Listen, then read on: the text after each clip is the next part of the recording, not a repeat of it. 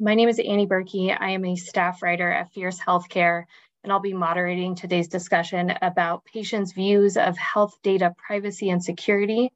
While healthcare seems to be abuzz with some thrilling topics like generative AI, for every one of those conversations, it seems to me there are just as many happening in hushed tone around cybersecurity. Today's panel of distinguished experts include Dr. Stephen Lane, Chief Medical Officer of Health Gorilla, Bethany Corbin, Privacy Attorney and founder of FemInnovation, Dr. Grace Cordovano, a board-certified patient advocate and co-founder of Unblocked Health, Dr. Mohammed Jafari, Privacy Co-Chair of HL7, and Lucia Savage, Attorney and Chief Privacy and Regulatory Officer at Omada Health. Before diving into the discussion, I'm going to turn it over to Dr. Stephen Lane. He's going to share a few key findings from Health Gorilla's State of Patient Privacy Report, based on a survey of a representative sample of over 1,200 patients about their perspectives on health information sharing. Thanks so much, Annie. Really appreciate the chance to share this information. As Annie mentioned, Health Gorilla surveyed 1,213 patients across the United States who received medical care between May of 2022 and May of 2023. So very, very recent survey that we're discussing here today. The age and gender distribution of the survey sample were consistent with the US Census data. And we'll go on to the next slide. I want to really acknowledge the decades-long history of patient surveys on data privacy and security. As you can see here, the ONC and the Health Information National Trends surveys have conducted a number of notable surveys in the last 10 years. And while some of the past findings still ring true today, the increasing digitization of health data and the recent patterns of health data breaches seem to have really impacted patients' perceptions of the security and privacy of their records. And we're going to go into that detail next. So in our recent survey, we found that the majority of patients don't trust big tech companies with the handling and storage of their health data, with 65% of respondents expressing some range of distrust. There are many potential reasons for this. Obviously, patients are concerned about data privacy, potential profit motives, inadequate regulation, and potential misuse of their sensitive information. What we see here is that an overwhelming majority of patients, fully 95% of the survey respondents, expressed concern about a potential data breach or leak of their medical records. In light of recent breaches in healthcare, it's no surprise that patients are apprehensive about the security of their medical information.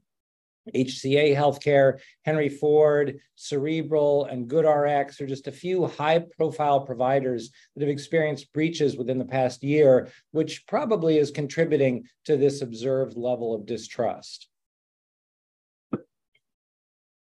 What you can see here is that our survey found that the majority of patients are indeed comfortable with providers accessing their data without their explicit consent when this is required for treatment purposes, but less so when the information is being used to secure payment, to support healthcare operations, or public health purposes. And this is a fascinating finding that we'll dive into further during our discussion.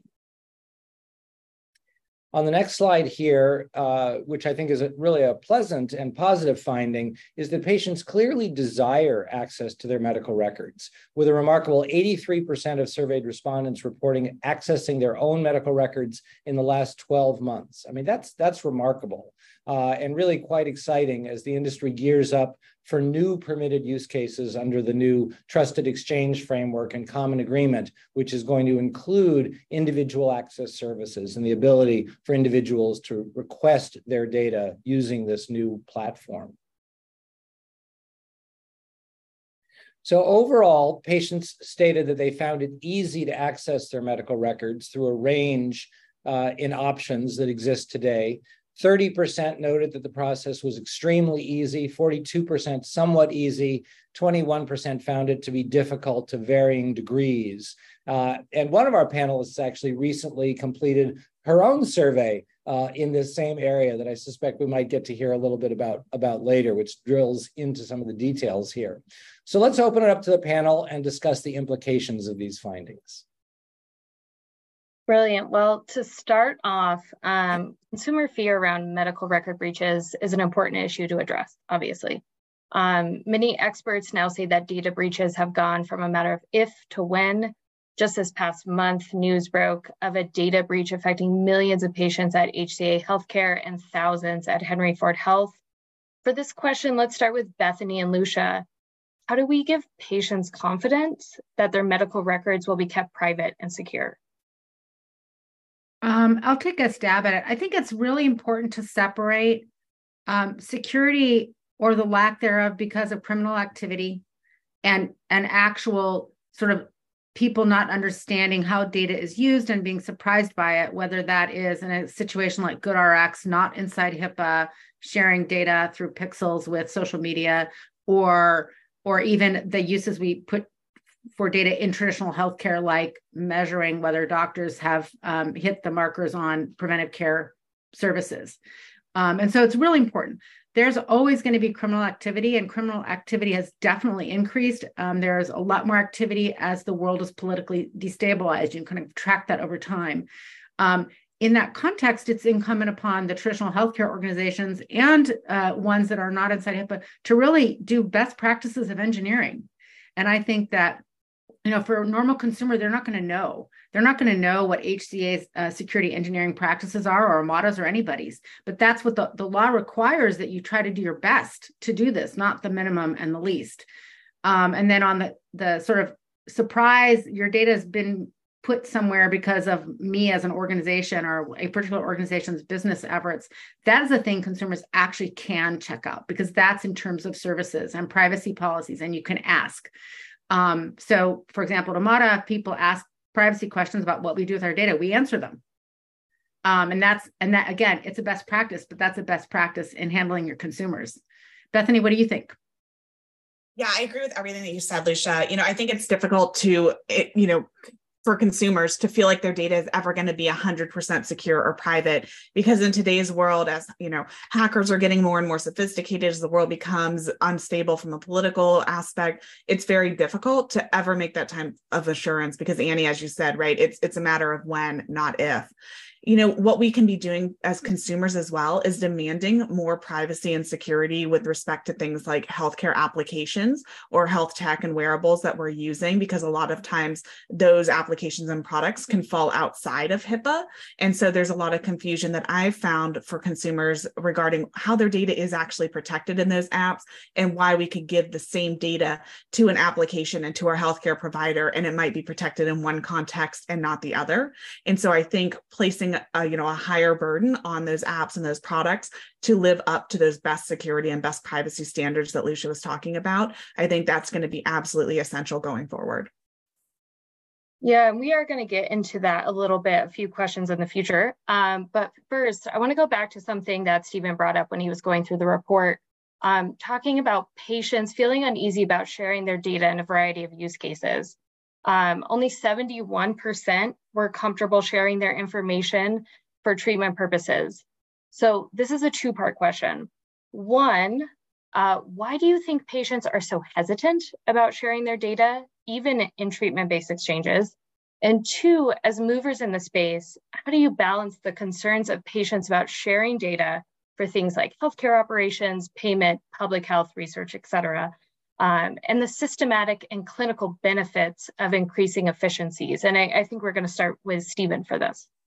I think this is a really interesting set of questions, because HIPAA has been around for decades, right? And it says that providers and payers can share data without consent or authorization for treatment, payment, and healthcare operations.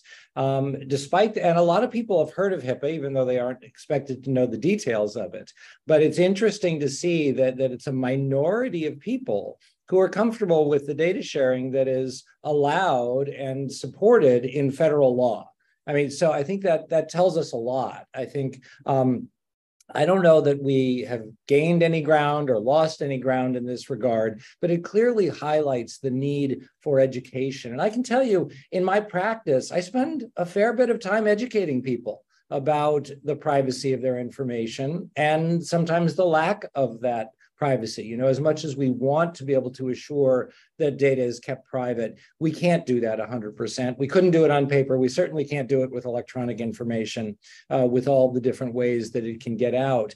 So I think, you know, your question is how can we help support the appropriate sharing? How can we move from today, where we can share for treatment, payment, healthcare operations, to a future where we want to be able to use data to improve the efficiency and the value of the care that's being provided? And I hate to say it, it really comes back to education. I don't think most providers care or spend as much time on this as I do, and I don't have nearly enough time to spend on it, you know, given that you're also trying to practice medicine. So I think really it's up to, you know, the government, to industry, to private organizations to work together to try to get the word out. I mean, I think that there's been a lot of buzz around the information blocking rule. Again, I sort of live inside that bubble, so I don't know how much that's gotten out into the general discussion. But I think these are opportunities as we are able to share more data, specifically with patients, to have these discussions. Can I add something, Annie? Just a little historical perspective. So you can go back to 2011. I just checked. In the early days of the laws that kind of put all of this electronic exchange really into motion. And even then, when we were surveying this, about 10% of the population just wanted to 100% control every movement of their own data, period. And people don't really realize that, like, for your doctor to bill your insurance company, they have to tell your insurance company what kind of care they supplied at a very granular level. And that's, in fact, where all these HIPAA rules come from. So they don't really understand, like, there's a lot of PHI that just happens so that your insurance company will pay for your care. And at the same time, as we've gone deeper and deeper into interoperability, and we've tried to actually bring to life the idea that patients have a right to get their own data, which is something the traditional system is still wrapping its head around. The opposite pole, we have about 10% of people who ardently want every single piece of data in their record, and the other 90% are like, oh my God, carpooling is hard enough, I don't need my health data. And so we have these really quite opposite approaches to it. And in the middle is the bolus of people. And that's your 71% of people who still trust the system. And maybe they trust it because they're old like me, and they remember when your specialist called your primary care physician on a landline to get the information on your medical record, and there was a 20-minute conversation, which is what kind of health information exchange was occurring in 1996 when HIPAA became a federal law. And I do want to add to that, from a technology perspective, I think the general expectations of privacy and the intuitive expectations of privacy by the consumer is really driven by the awareness of what is possible. So if there's awareness that there's certain protections that are already implementable by the vendors, then that the expectation kind of grows towards that direction. So to be aware of what is possible, I think is kind of the starting point that is the prime mover of what drives the general intuitive expectations of privacy that would later translate into regulations and regulatory requirements to be implemented by the vendors. And Grace, please go ahead.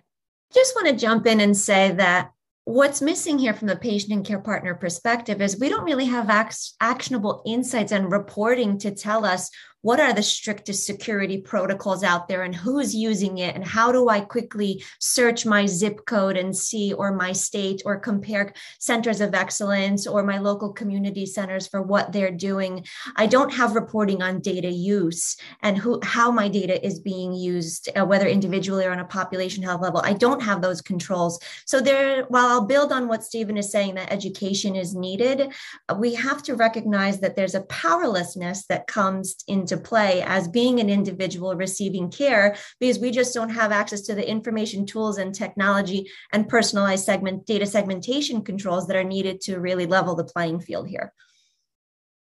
And I think this leads pretty easily into our next question. I want to start with Lucia for this one. How have legal and regulatory bodies already worked to address patient privacy concerns? And what changes do you think are needed to keep up with evolving laws, technologies, practices, so on? Yeah, this is like a whole webinar or two all by itself. So I'll try to give a very high level kind of take on it. So within traditional healthcare, the HIPAA is the minimum federal law, and most states have additional laws that apply to the healthcare professionals within them, doctor confidentiality rules. For example, in California, California Medical Information Act applies to physicians, nurse practitioners, and by the way, it applies to digital health apps that are providing care. So the states do take action in that way through their healthcare professionals, and anything that's happening with a healthcare professional who's licensed really needs to conform to those laws. So then on top of that, you have commercial versus nonprofit healthcare. So commercial healthcare is regulated by the Federal Trade Commission and most state consumer protection agencies. And so outside of HIPAA, you see actually a pretty large number of states right now have passed specialized consumer protection laws that are aimed at kind of this digital transactional space.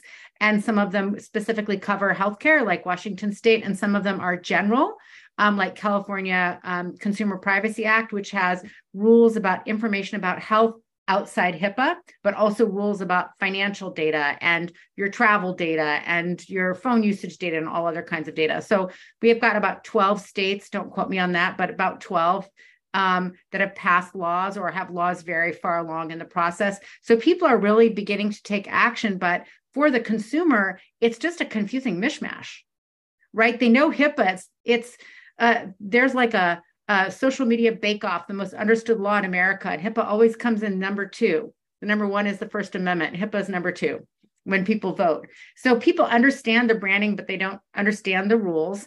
And then when a consumer goes out into the marketplace, they don't even know what questions to ask, to Grace's point, let alone where to get really solid information about what an organization's practices are. And if you're a person who's managing the health of a sick family member, like you want to do that. You don't want to be managing the privacy. So I have long been an advocate of a national consumer law.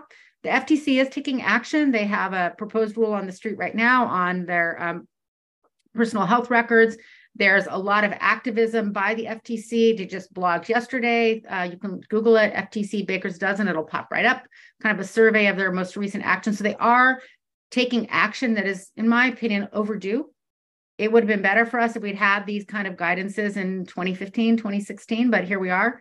I hope that those take root, because what the FTC is really trying to do is make an object lesson out of every litigation it does, so that the people in the industry where that company was go, oh, I don't want to get in trouble with the FTC. I should do this other practice instead. I should improve my practices. But that takes a while. The lighthouse effect takes a while to take root. I don't know, Grace, you're the patient voice on this call. Did I miss something? No, I think you're covering it beautifully. And I want to just emphasize that more and more patients and families are hyper aware, because there's actually been excellent reporting on this. And I think that the reporting has become more front and center because our hospitals and providers are not being as forthcoming. And oftentimes it's the journalists that get a hold of the information, and then it hits peer-to-peer support communities and advocates. And we can't believe what's going on in our backyards, and we're grateful for the information. And now we start investigating. So I just want to emphasize that patients and consumers are becoming more aware, and this whole immediate reaction to say, well, there's not enough literacy and they don't really know. Oh, we know. And the knowledge is growing. So I would appreciate a greater emphasis, not just from a health literacy standpoint, but giving us tangible reporting. You know, I think about the ratings that come out, the US News World and Health Report, top 100 hospitals. Well, tell me about the security practices, and where can I quickly search and take a look at what my oncologist or what my cardiologist or primary care doctor is doing or not doing, so I can celebrate it or switch my care. We just don't have that type of reporting and analytics available for us to make these types of decisions.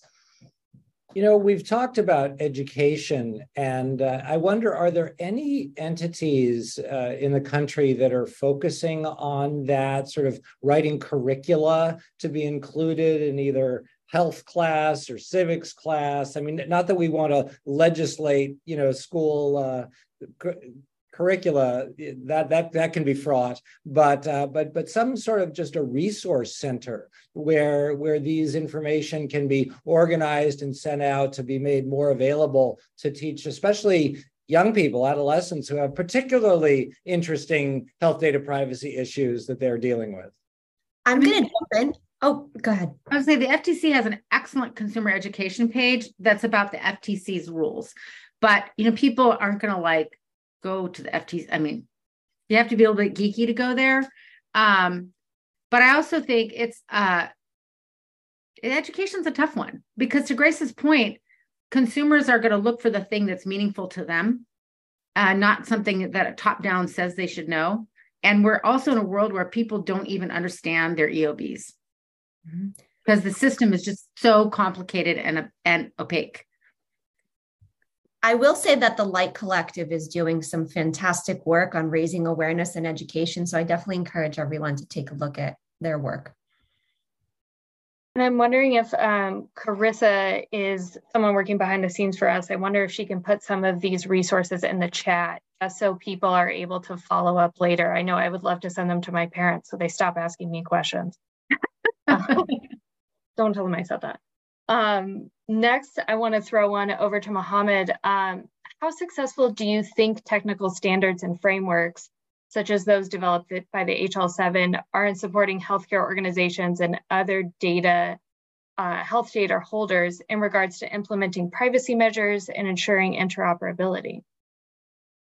I think this is like a twofold situation. There is a vibrant community of patient advocates, people who are expert in health policy, and technologists, and engineers who are actively working on these problems. And they're often way ahead of what the regulations would require, and even ahead of the common expectations of privacy. So there are standards, and there's active work that's being done constantly on these things. For on the one hand, there's that, but I think on the other hand, the cycle of excellence for a standard is to actually be adopted, implemented, and then the feedback is provided back to improve the standard, cover the gaps, find more realistic places where it can be improved, and find the blind spots in the initial assessments, and also keep up with the emerging use cases, right? So I want to say that despite the fact that there's a lot of work that's been done on the standards, the adoption and the implementation has been lagging behind. And part of that is because of the lack of general awareness about these expectations of privacy, but which also is sort of in tandem with the regulatory requirements. I think I would often say that the technology is usually ahead of what is being required. And so we could always do better from the standpoint of what is feasible technology. I would say there's both sides of that answer, that we do have a lot of work, and we do have a lot of standards, but then the adoption and the improvement and the maturity of the standard is something that needs to be worked on more. Having said that, Mohammed, I think a number of us on the panel, were quite involved in providing feedback to the Office of the National Coordinator about their recent proposed rule, where they suggested some specific standards that might be used to support especially individuals' HIPAA rights to request restrictions on the use of their data. So I think we're all looking forward to a final rule coming out later this year, which I think is likely to really set the timeline for what specific standards will be required by when, and then presumably that's going to also include what is going to be required for the certified health IT and electronic health record vendors to support. And so I think we are going to start seeing some incremental change in that way. So I know you and many others have worked so hard on these standards, which, as you say, are way ahead of practices. So I think we're going to start to see some of the practices catching up as these rules move forward. And I know this is a bit of a nitty-gritty question, but would anyone else like to posit an answer? I just want to add one thing. I think it'll be just as an academic exercise, interesting to see how it all shakes out, because the ONC rule applies to certified EHRs, which are the ones that are primarily used in hospital systems and traditional settings. But particularly since COVID, there's a lot more healthcare being supplied in a non-traditional setting. And those organizations, Omada being one of them, we have bespoke EHRs. We built a thing that works for our business that's not subject to ONC's rules for a bunch of complicated legal questions. But, at Omada, we've got me, I'm an ex-ONCer, like I know how to do all the things, but not every small, innovative company that might be providing a healthcare service that really meets the need of a population that's not getting served by traditional healthcare is going to have they may not have a certified EHR. So standards, they'll be evaluating how to use standards in a different way. And two, they may not have the capital to build to those standards. So we'll have to just see how it all shakes out, as a word of caution. Well, and just to pile on that, Lucia, I think that, Health Gorilla in particular provides interoperability and data exchange services for a lot of those small digital health companies that have their own technology. So I think there are other opportunities, even if the core technology doesn't support this, that some of their support services or connectivity brokers could provide this level of support. I just jump in. I agree that there's a standards issue and there's frameworks, but it sounds like to me, from the patient and care partner perspective, I trust my doctor and I trust my health system. It's that marketing department and advertising that seems to be not getting a message here. And there seems to be leakage happening there. So if I had to reframe this, I almost don't trust the marketing and advertising department, because they don't seem to be on board with how private and sensitive my health information is. So it seems like there's a lack of consistency in communicating what the strictest of security and best practices are just internally, if I'm understanding some of the situation correctly. I think that is what is going to have the light cast on it as OCR marches through its hospital evaluations. I think, I've written about this in books. It is so important for the professionals, whether they're standards professionals, security professionals, privacy professionals, to really build strong cross-functional and collaborative relationships across their orgs, not only so that people trust them to come and get the advice, but also that they have their ear to the ground. What is the org up to? And they can, look at something and go, I see what you're trying to accomplish. Let's do that in a better way. And I think. Oh, I'm sorry. Go ahead. So it takes me to the second point I wanted to make, and I think there is definitely a gap in technology in the part that connects with the end user and the consumer. So to be able to communicate, to provide a user experience and user interface in a way that understanding the controls of privacy and understanding the kind of reporting and auditing that an end user can be entitled to. And to create that missing link, I think that's where the technology is lagging behind. And also partly because of the funding model, because the interoperability standards are kind of funded by the big players who are actually doing the B2B part of the thing. And to bring that into the connection with the end user, I think is something that needs to be worked on further. And I think also what we're talking about here is the variety of modalities now offered. We have in-person synchronous telehealth, virtual first or asynchronous telehealth. And due to digital technology and smartphones, consumers have also been able to access hundreds of thousands of apps from other health services, with few ways, as we're talking about education here, for customers to distinguish between the app from a provider covered by HIPAA and an app outside of HIPAA. So I want to first throw this question to the attorneys in the room. Do you think these results provide evidence of that confusion, the results in this survey? And what can be done to enhance trust in this space? Is something more required by industry in addition to what the FTC is currently proposing for personal health records? You want to take a stab at that, Bethany? Yeah, I'll jump in. So absolutely. I think there is huge confusion amongst patients, especially, and consumers who are using these applications about what legal requirements and privacy standards govern their applications. Because when you're using something that's connected with a covered entity, like a MyChart, right, that's going directly to your provider, that data can be covered by HIPAA and by the other national and state standards that we have in place. If you're doing something like, let's say, a period tracking app, right, where that's collecting potentially even more sensitive health data than what you would give to your provider, that oftentimes is not going to be covered by HIPAA. And I've seen amongst patients a huge confusion and just assumption that HIPAA and the corresponding, privacy and security rules that they're going to apply to all of the types of, health technology applications that are out there. And so that's not what's happening. And I think that is fueling some of the mistrust, especially now that we're in a post-Dobbs environment. That has really come to light in the femtech and women's health spaces, where there's been mass mistrust now about how those companies that are collecting that sensitive reproductive health data, how they're using it, how they're sharing it, how that could get downstream, how it's being sold in a way that could potentially link them to reproductive health services that may be illegal in their state.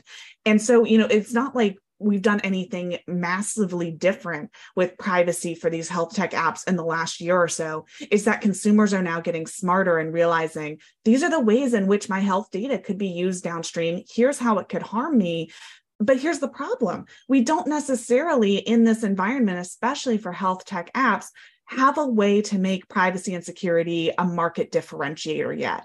Because as we've talked about, there's no way for a patient to say, you know what, this period tracking app is better than this period tracking app from a privacy and security perspective. Sure, they have the privacy policies, right, which nobody reads, and everybody clicks accept. But then even if they do have the privacy policies, we have the recent cases like we've seen with the FTC, with Flow and Premom, where that data is being used in ways in which the privacy policy says it's not going to be used anyway. And so I think what we're going to see, and I think this is going to flow into other areas beyond just women's healthcare, is consumers being much more aware of how their data is being used by healthcare applications, looking at how those disclosures may affect the uses of their health data. And I think that we're going to see some type of regulatory scheme at some point trying to cover those health technology applications so that patients can feel more confident using them, given this very different privacy structure that we have in place. And Lucia, I'm going to turn it over to you because I know you have some great insights on this as well. Yeah, I mean, all that, Omada is 100% a covered entity, and it's not a thing we can choose to be or not be. And one of the key messages on that FTC blog from yesterday is, the only organization that can say a healthcare entity is HIPAA compliant is the Office of Civil Rights at HHS. It's not a seal you can buy. And that is definitely a hallmark, don't lie to people. And that's been FTC standard for over 100 years. So that's something that people should be able to actually wrap their heads around. I think there's a couple things consumers can really do and care partners to empower themselves when they're looking at an app. One thing that's a very clear line here is, how does the company that developed the app get paid? Where do they get the money to keep that app going in the marketplace? There's three ways. They can monetize the data you give them. So you're the product. Bad. They could get paid by you on a direct-to-consumer basis. Then FTC rules apply. They have to tell you the truth. They can't lie, et cetera.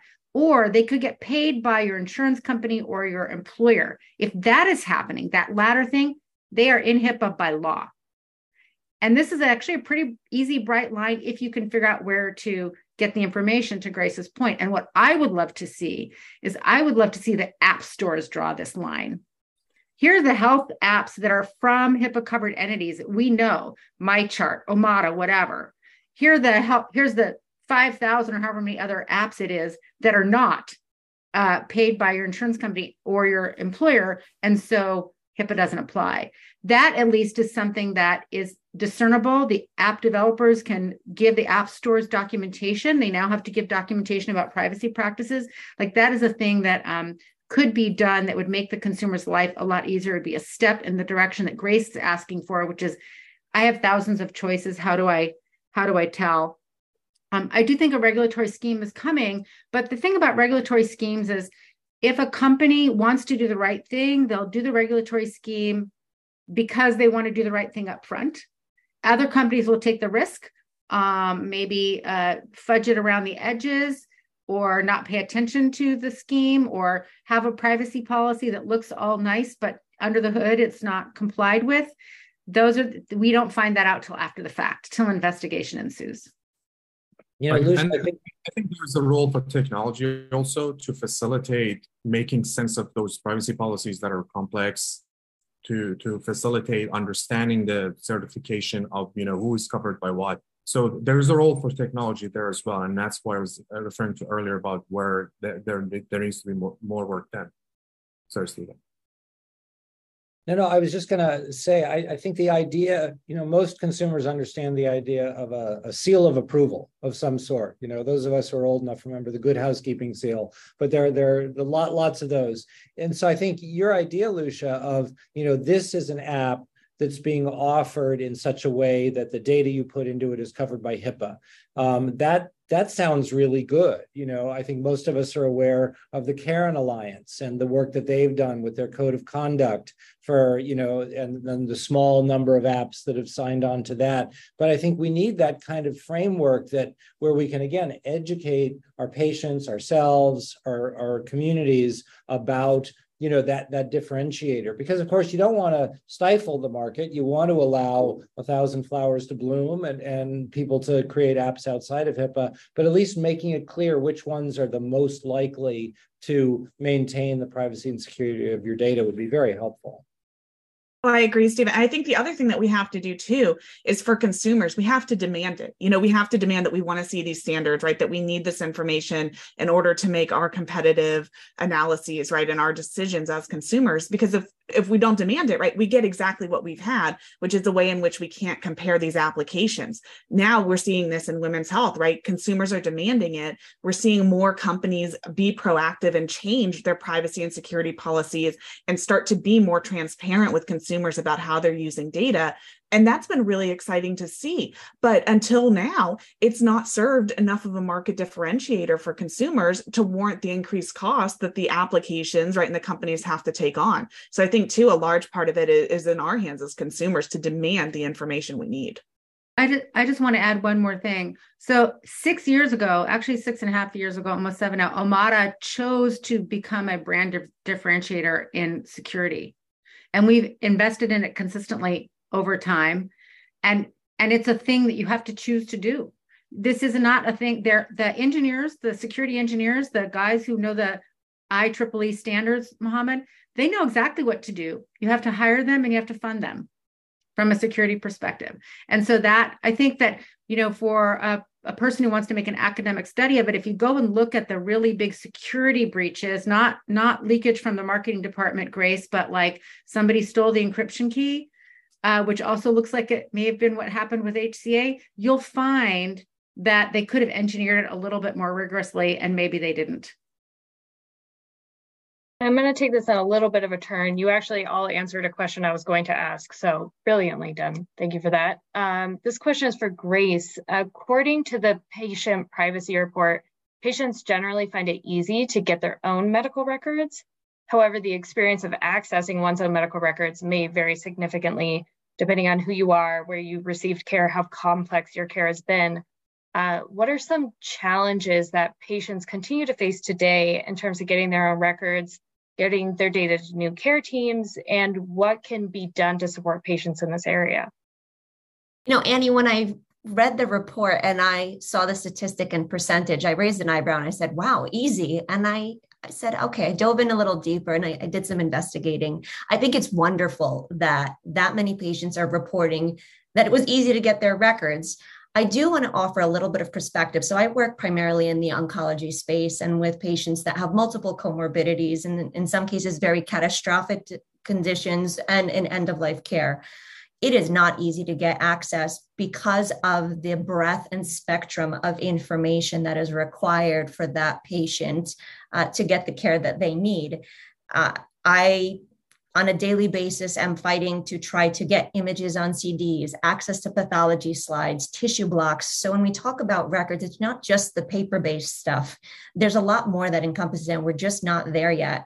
So in high school, my first job was filing medical records. So I had a loving relationship with these manila folders that I was filing thousands of sheets of paper, and I had paper cuts all over. So I know I've firsthand seen the progress where now all of the patients that I serve, I can log into their portals and I can see the records updating in almost real time. So that is definitely progress. And Stephen has also grounded me when I come to him fretting about all of the difficulties I'm facing, that we have made progress in really a short amount of time in becoming electronic.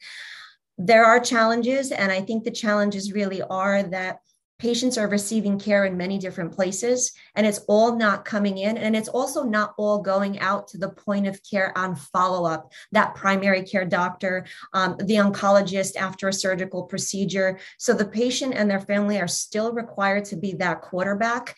And that role becomes much more important the more dire the situation is.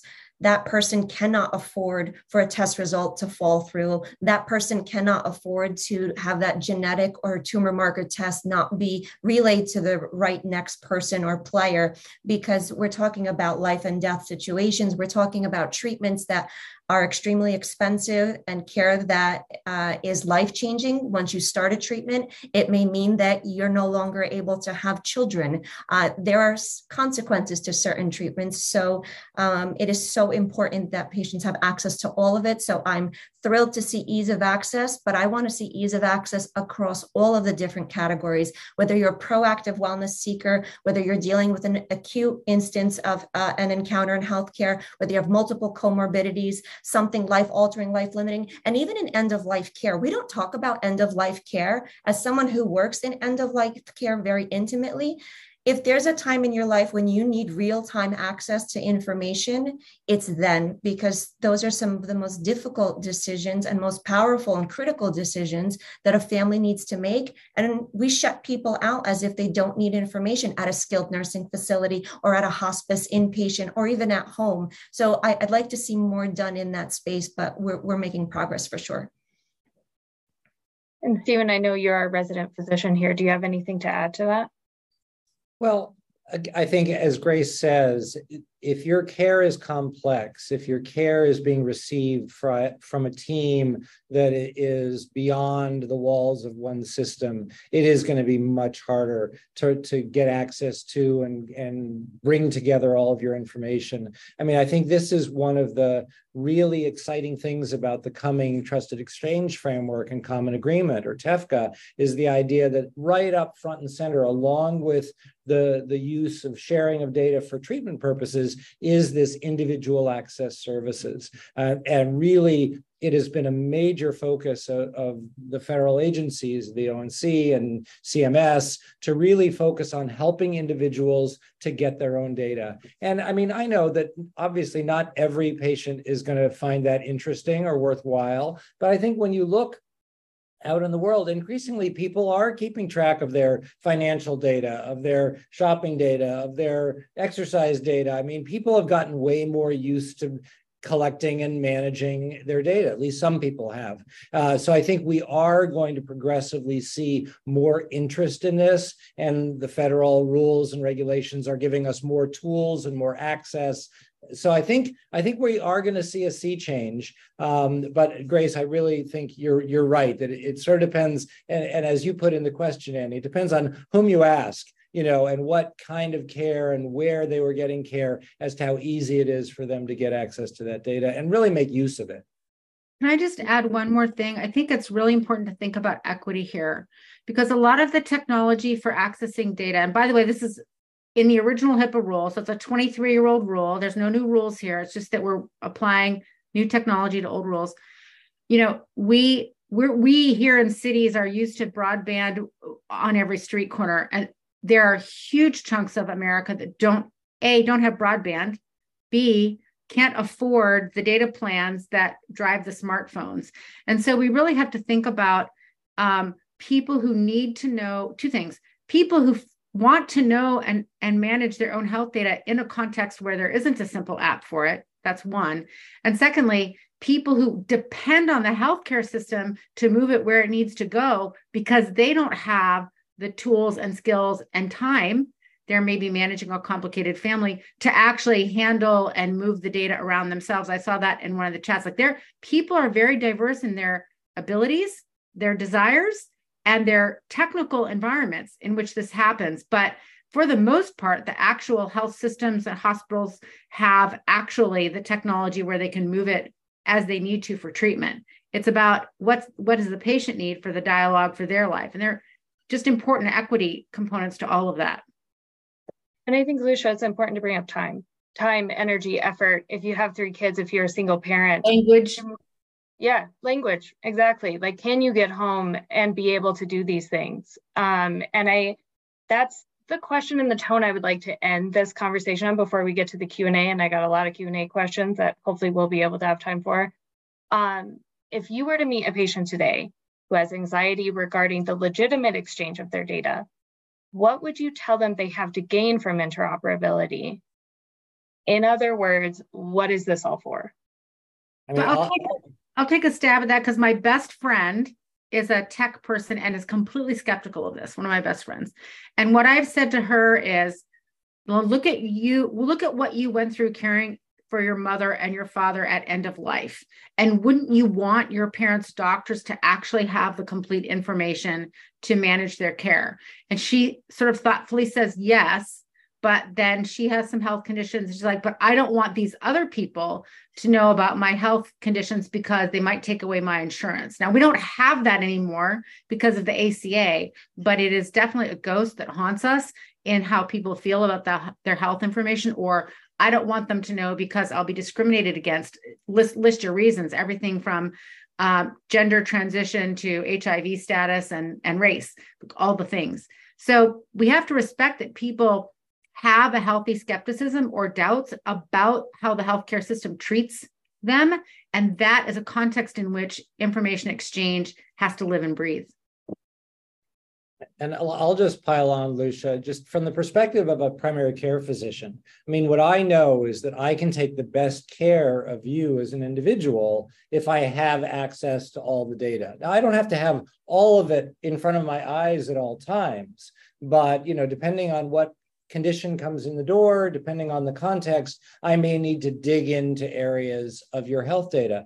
And being able to do that in an unfettered way as a provider, especially if you're in the emergency department, if you're in the OR, if you're in labor and delivery, if, et cetera, I think it's really important that people understand that if you want to get safe, high quality care, it needs to be informed by your health data.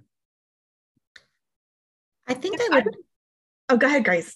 I think I would jump in and say that from the patient and care partner perspective, having that access to information decreases time toxicity, or that burden of needing to do all this legwork to try to collect everything. It decreases financial toxicity because if you have your information, you can now start asking questions about how do I get this care and how do I afford the care? How do I access the care in the first place?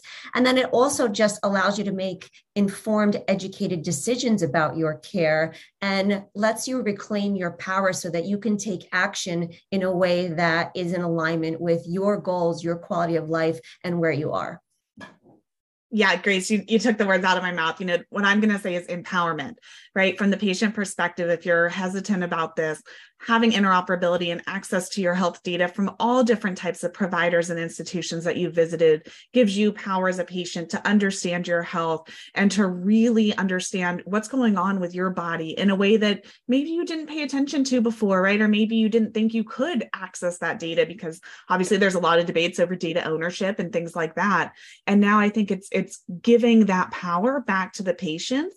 And yes, it comes with a lot of burdens and a lot of responsibilities, but I think we're really moving into a space where patients want that data, that information, and want the ability to be able to control the healthcare decisions that they make. And that all comes from data empowerment.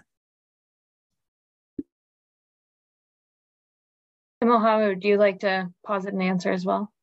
Yeah, I think the only thing I'm thinking to add is that there is also the angle of the general efficiency in the entirety of the system that will benefit us all. So if we are able to run a smoother system at large, then we all benefit from it. And I think interoperability is one of the points where we can reduce the frictions and remove some of the points where inefficiencies and inaccuracies can get introduced into the system at large.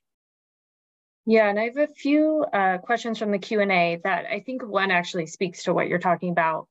This is from Jordan. Jordan asks, could you talk about the role of patient experience in addressing the lack of consumer confidence in health data privacy? I think, so there's the angle of awareness that we already addressed, but I think there's also a lot of things that technology can do to provide more choice, more control, and also more aware after the fact awareness in terms of auditing and monitoring and accounting of disclosure for the patient. And I think arguably, like knowing what happened to your data after the fact could even be more powerful in the sense of being in charge compared to having control, because you're not burdened with making a lot of the decisions, but you can passively kind of look at what happened to your data. So there's those areas that I think that connects with the end user and the patients that technology can do more. And also there's a lot that technology can do in terms of assisting patients to understand the privacy choices that the providers and the apps and the vendors have made in a way that can, make them empowered to make decisions and make sense of, the pile of legal documents and technological documents to navigate through those. So I guess those are the areas I would highlight at least. I think that's exactly right. And I'm really watching the sort of technology of contextual consent. And there's a lot of debate amongst privacy professionals about how much burden you put on the patient to make the choices. And that's a very important thing that I don't want to, again, it's a whole other conversation, but when a choice is being offered, is the UX, is the user interface clear? Is a dark pattern employed? Are there default yeses and nos? Does the person know what is the data that's going to be transacted in that consent? Technology can really help that when it's done properly.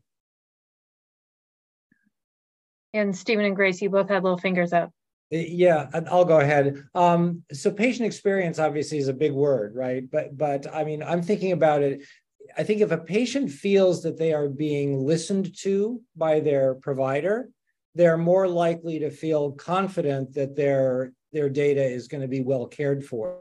If they feel like they're being ignored or blown off, I'm sure that they'll also have real concerns about the privacy of the data. The other thing is, we've had portals now for over 20 years, and everyone theoretically has access to their clinician's notes. So I think it's really helpful when we encourage patients to go review their notes, because then they know what's in that data. What is the data that got captured? Was it an accurate representation of their experience of the encounter? So I think that's something that we can do with patient experience is encourage that engagement with their data.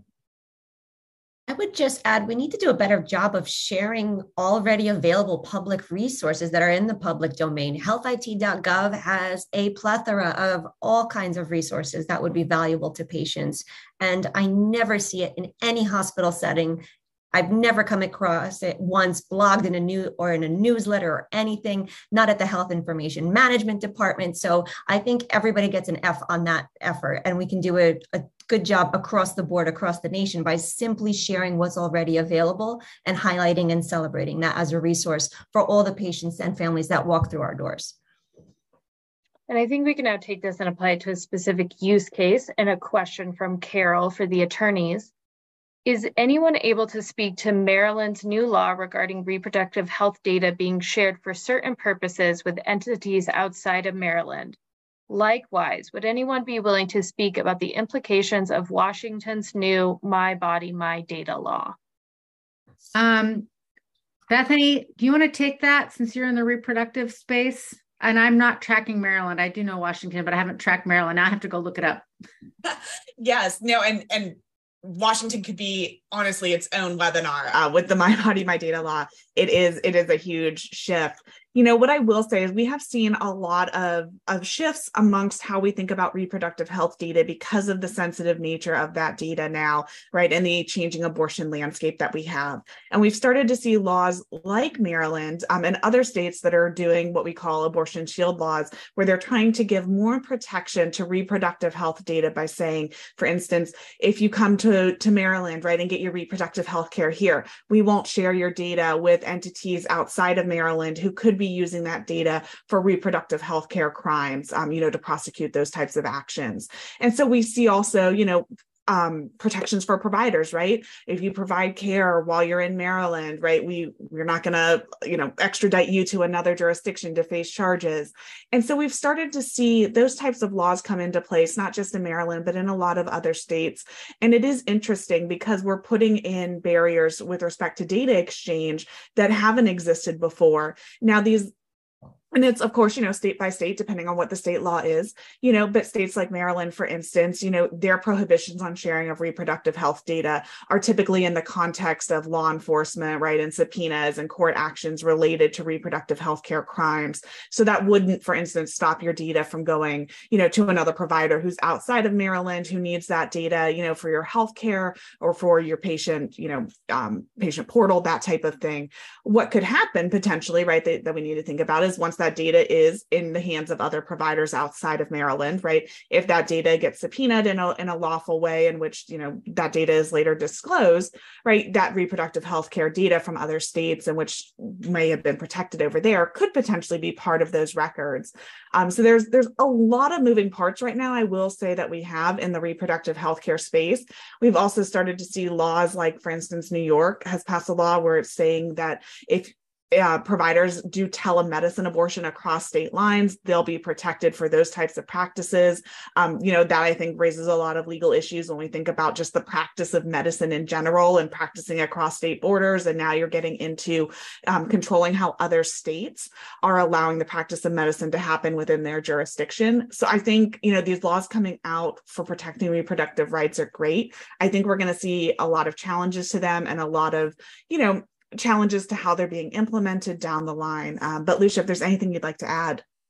No, I mean, that's it, right? States who are liberal are going to try and protect their citizens and their providers, and states who are more anti-abortion are going to try to enforce those laws. And you'll just see it'll be a very complicated landscape, particularly for patients and doctors in particular. And this is not DIY, like literally find a lawyer you trust and work with them. Do not do this yourself.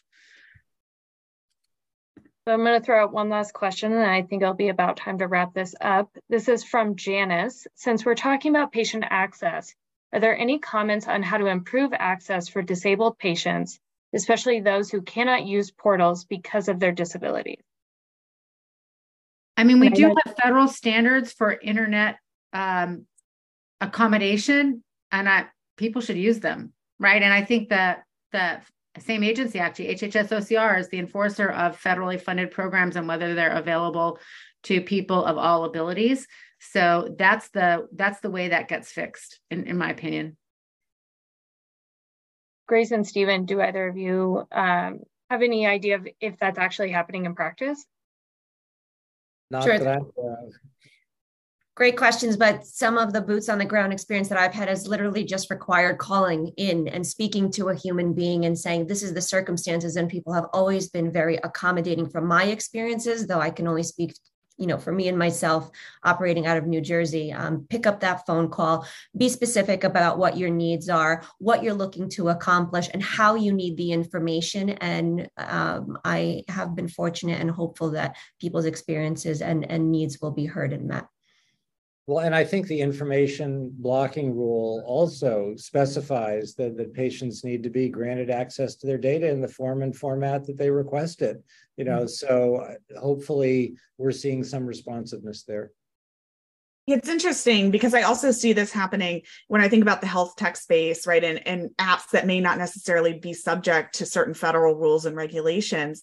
There's a lot of apps out there I can say that are, taking health data, and they're not designed for individuals with disabilities.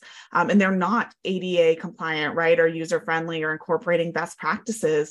And it kind of raises the question of, how do we get them to comply with these standards, even if they're not mandated to, right? But being more inclusive of the entire population. It's an interesting question. I don't think we have the answer yet. And there are standards of usability and accessibility. They're well-established standard. They don't cover all kinds of cases, but they will provide some kind of a baseline. And I think that those can be included in some of the regulatory requirements. Well, I want to thank you all for your thoughtful responses. And for those running the show behind the scenes, thank you for sharing a bit of your time and expertise with all of us today. To the audience, thank you for joining us on this brief odyssey into patient privacy. We wish you all well, and we apologize for not answering all of the Q&A questions. Thanks, Sammy, for moderating. Thank you all.